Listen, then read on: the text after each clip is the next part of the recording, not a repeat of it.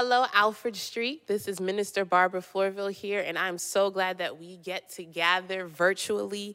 God is good, and God is good in the airwaves and online, so we thank the Lord that we get to do something like this so that we can experience the Word of God all together.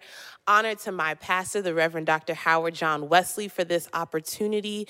God is truly great and greatly to be praised right where you are in your home, through your phones and through your computers, and right in this space right now. So let us get ready for a word from the Lord. We'll be reading from Ezekiel chapter 37, verses 1 through 14. And it reads, "The hand of the Lord came upon me, and he brought me out by the Spirit of the Lord and set me down in the middle of a valley. It was full of bones. He led me all around them. There were very many lying in the valley, and they were very dry. He said to me, 'Mortal, can these bones live?' I answered, 'O Lord God, you know.' Then he said to me, 'Prophesy to these bones and say to them, O dry bones, hear the word of the Lord. Thus says the Lord God to these bones, I will cause breath to enter you, and you shall live. I will lay sinews on you and will cause flesh to come upon you, and cover you with skin and put breath in you, and you shall live, and you shall know that I am the Lord.' So I prophesied as I had been commanded, and as I prophesied, suddenly there was a noise, a rattling, and the bones came together, bone to its bone. And I looked, and there were sinews on them, and flesh had come upon them, and skin had covered them, but there was no breath in them. Then he said to me, 'Prophesy to the breath. Prophesy, mortal, and say to the breath, Thus says the Lord God, Come from the four winds, O breath, and breathe upon these slain that they may live.' I prophesied as he commanded me, and the breath came into them, and they lived, and stood on their feet, a vast multitude. Then he said to me, 'Mortal, these bones are the whole house of Israel. They say, O bones are dried up, and our hope is lost. We are cut off completely. Therefore prophesy and say to them, Thus says the Lord, I am going to open your graves and bring you up from your graves.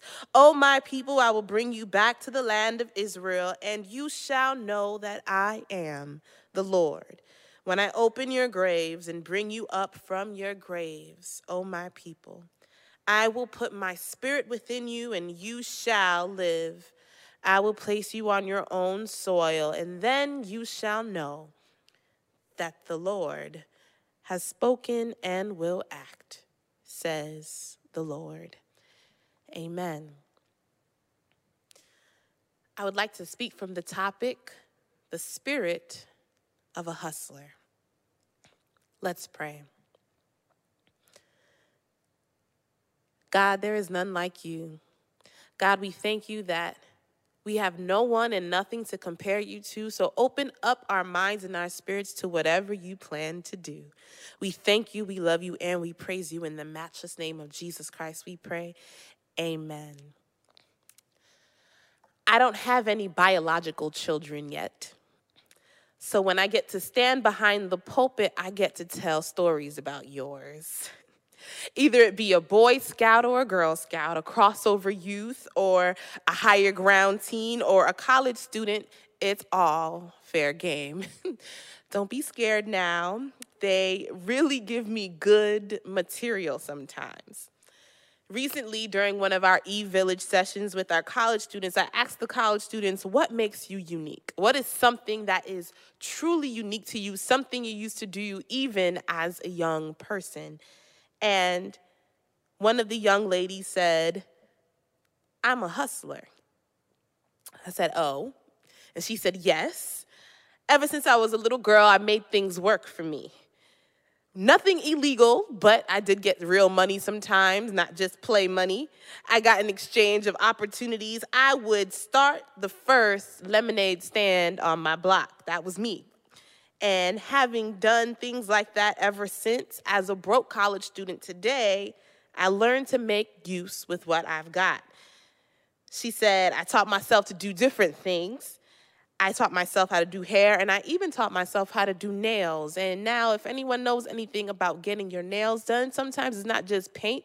Sometimes it's a whole scientific process called acrylic nails. And this young lady knew how to do that. I know I lost some of our men, but just to let you know, yes, this young lady was truly a hustler in college. And I know that she was a hustler because when all you have is a desire and half the resources and none of the privilege, and you can make something out of it, you've got a hustler spirit. When you can make 1 + 1 = 3, you have a hustler spirit. When you can be set down in the middle of a mess of an unfair and seemingly hopeless situation, and you can make nightmares into a dream, you've got a hustler spirit. When you can make an apartment in the projects feel like a penthouse suite, you've got a hustler's spirit. I said, when you can make a table set in a food desert of a community look like a 5-star buffet, you've got the spirit of a hustler. When you make the neighborhood playground into a gym, you've got a hustler's spirit. When you can make a deficit look like an opportunity, you have got a hustler's spirit. When you can make gardens grow out of concrete, you can make something out of nothing. You can take what was destined for death and bring it to life. You have got a hustler's spirit. And some of you know what I mean, because a hustler knows no time and is not a respecter of persons. Just ask an enslaved person on a plantation. Taking scraps of what came from the master's table and making it a meal for a family, chitlins and pork rinds and soup in the winter. Hustle. Just ask the Gullah Geechee people who learned the language of the people who stole them and created their own. Hustle. Just ask Big Mama, who couldn't shop in the department stores, and she learned how to sew, so every Sunday you still looked your best. Hustle. Just walk down to Howard University and ask any college student who's had a 20-credit course semester, fit 3 work-study jobs, had time to cross, secure the bag, and still look good while doing it. He's got a barbershop in his dorm room, and she's adding 4 inches to her nails and 20 inches to her hair, and I'm not reporting anybody because I got respect for a hustler's spirit. And when you've got a hustler's spirit, all it takes is the right spirit to turn what is downright disastrous and set it up for radical faith. And unfortunately, it also means that at some point in your life, you might have been placed in the middle of a valley. For the spirit of a hustler is often born out of adversity, formed in calamity. It is born in valleys where you fought fights you never chosen to fight, battled on battlefields in wars you never waged, and often even the hustler, though they have made the most out of the situation, they have lost something in the battle. Even the hustler may end up in the valley, surrounded by reminders of what they have lost. You may have lost a little bit of your power, a little bit of your strength. On the battlefield, you may have lost a little bit of your tenacity or your ability to smile and laugh easily. In the valley, what you have lost might be a little bit of your voice, a little bit of your spirit. Your slain is not necessarily your body, but it was yourself. It was all that makes possessiveness possessive. You no longer have yourself, your peace, your joy, even a little bit of your mind, your hope. You may lost a little bit of your faith, and your bones are dry. Your hope is lost, and you feel cut off from life. And then God sits you down in that valley as if you weren't aware of the whole in your heart since that situation. As if you don't feel your bones getting more brittle as the years go by, as a reminder that things may never be the same. As soon as you realize that mama really isn't coming back, as soon as you realize that this relationship really wasn't healthy and really wasn't any good for me in the first place, God goes ahead and sets you down in a valley of dry bones. And then God leads you all around them. God brings you back and forth among them so that you are taking it all in. These bones are dry, they are many. These are many slain. These are many that lost in the battle, slain in the fight, and all of these, none of these, have been claimed. God sets you down in the middle of the valley, brings you to and fro, back and forth, so you can take in the disastrous nature of the disaster, the hopelessness of the hopelessness, the lowness of the valley, the impossibility of the impossibility, and in the thick of the memory of tragedy, of all the things that remind you of your battle scars, and the parts of you slain and left in a valley filled with other dry bones. God has the audacity to ask a question of your brokenness. Can these bones live? You've lost so much and too much in the fight for your mind and your will and your life, and you look at all that was lost and all that was slain, and God presses the point of your pain and asks, can these bones live? And this is where we are in the text. Ezekiel has been set down in the valley, and God has brought him to and fro and truly takes him to the extent of the calamity. And then God asks, can these bones live? And I'd guess that Ezekiel might have paused and thought about the fact that he had no personal precedent of seeing dry bones come to life. But before he could let any doubt come out, I think this is what Ezekiel said to himself. If I, Ezekiel, know anything about God, it's that by chapter 37 of this book of my life, I've seen you as a divine warrior. I've seen you in a chariot drawn by heavenly creatures with 4 wings each. I've seen you in a wheel, in the middle of a wheel. I've seen you on a throne surrounded by angels. God, I've got 36 chapters of unmitigated evidence that you can do whatever you want to do. And if I know anything at all, Ezekiel isn't alone in this.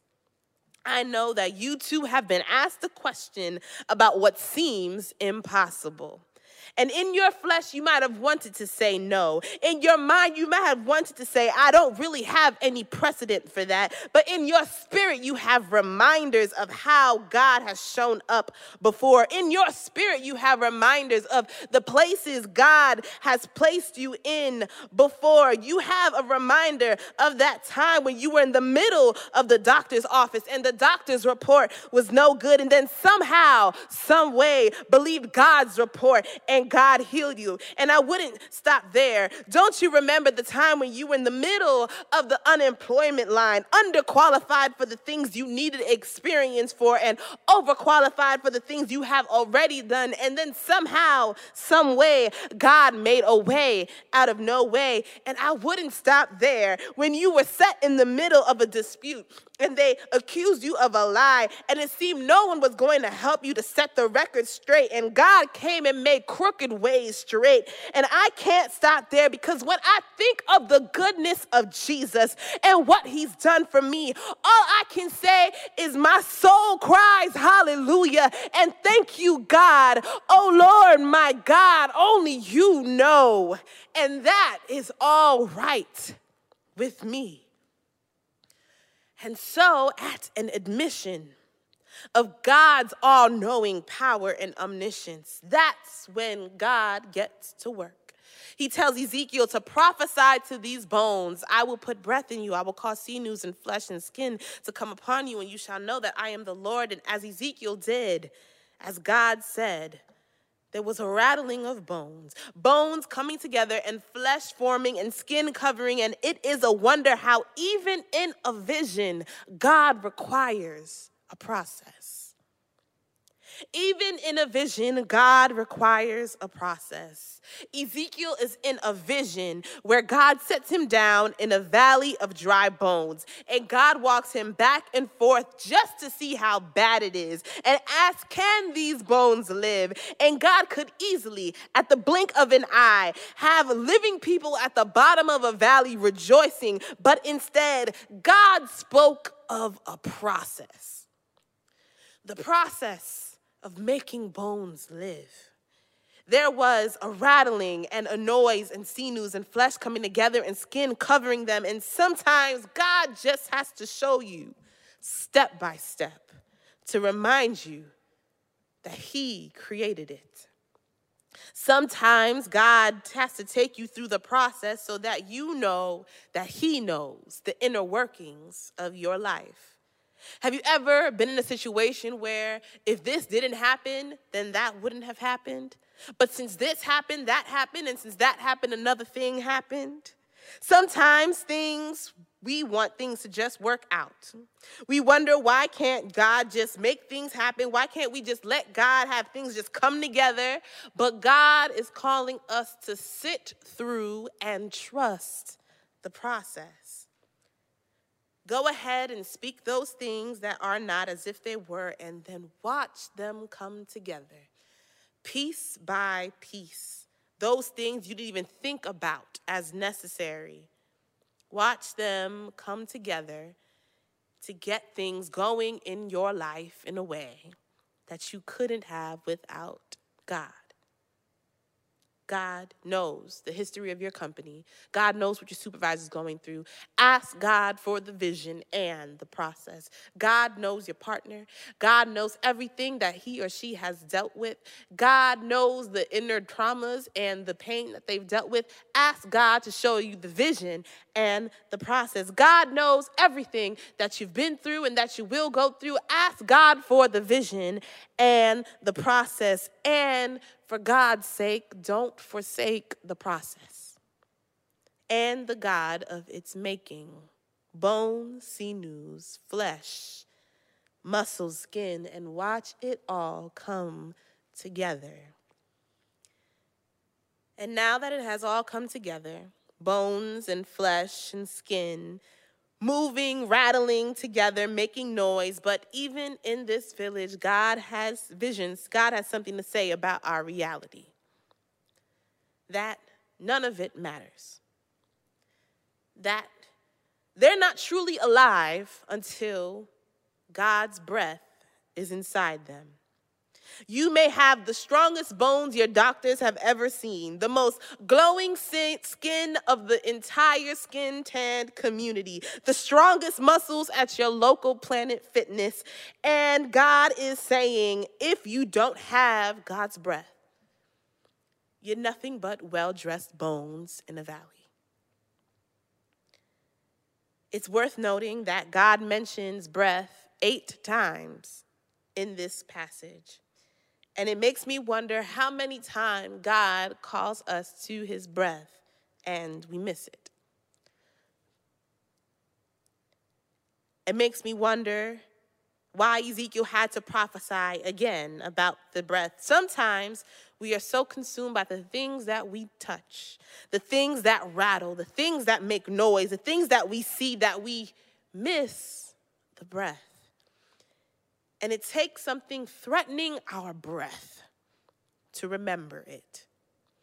With the outbreak of the coronavirus, we have never been so aware of our breath.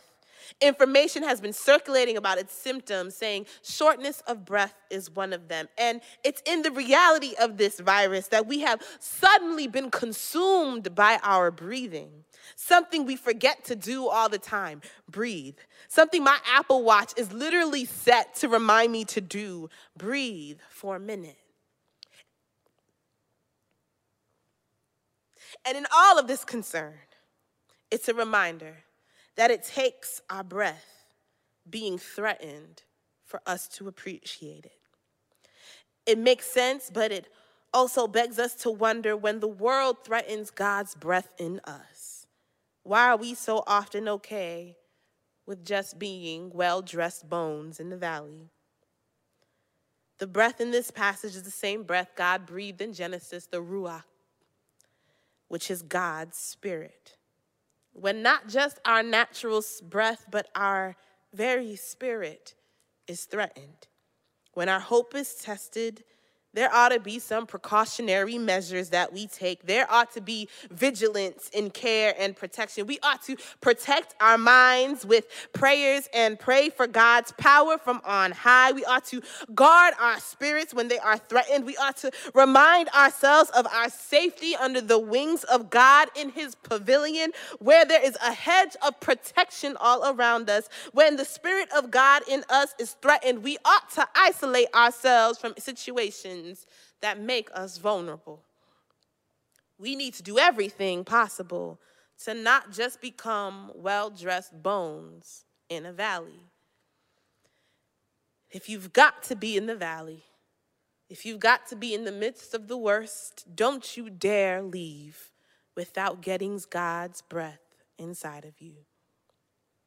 And as God invokes the power of breath in this passage, all throughout this passage, there is but one refrain that speaks to the purposes of God to the people of Israel. That you would know that I am God, and put breath in you, and you shall live and know that I am the Lord. O my people, I will bring you back to the land of Israel, and you shall know that I am the Lord. I will put my spirit in you, and you shall live, and I will place you on your own soil, and you shall know that I, the Lord, have spoken and will act, says the Lord. Oh, that you would know that I am the Lord, and you shall live. I would like to submit to you that the miracle isn't about dry bones coming together.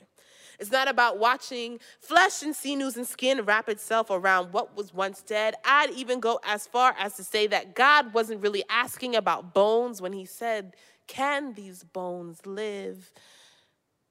I think God was really asking, am I God to you? Do you believe? No. Do you know that I am God? Do you know that I am sovereign? Do you know that I am powerful? Do you know that I'm a present help in times of trouble? Do you know that I'm the first hustler, that I can take anything and make it into something? I can make nothing and make it into everything. I can take a system that is rigged against you and make it for your good. I can make what has no potential and give it possibilities. I'm the one who taught your mother how to make a Regal Sunday dinner out of $25. And I'm the one who taught your siblings how to make it out of college with nothing but a refund check and pay it back. I am the one who taught your grandmother how to sew in the same wonder that I knitted your mother in her womb. Don't you know? I am the one who flung the stars in the sky. I keep the snow in the storehouse. Don't you know I caused the water and the land to be friends, but not be all on top each other? Don't you know I took dust and I made you? God wants you to know that God is God. And he does that so that when he opens your graves and brings you out of them, that it wouldn't be the last time. And this would not be the last grave God would open up and bring back to life. Just so that you would know that God is God, God opens up another grave. Another grave where battles had been fought, a war had been waged, and it was a war for your heart, a war for your mind, a war for your spirit, a war for your hope. And God, just so that you would know that God is God, let earth's final hope die so that he could walk out of your graves. God hustled a rigged system that was against us so that we can breathe again and have life in Christ. God hustled the one that tried to scam his children, hustled the valley and made it invert itself into a hill called Golgotha, where God would take death and dry bones and battles and everything that you lost and make it know life. Do you know that God is God? All is not lost. Breathe easy again, my friends. God is Lord. Amen. Let us pray. God, we thank you that all is not lost. Thank you that in the history of our world, all you've been trying to get us to know is that you are the Lord. So let our lives be a witness to that fact, today and always, that we know that you are God and that you make dead things come to life. In the name of Jesus the Christ we pray. Amen.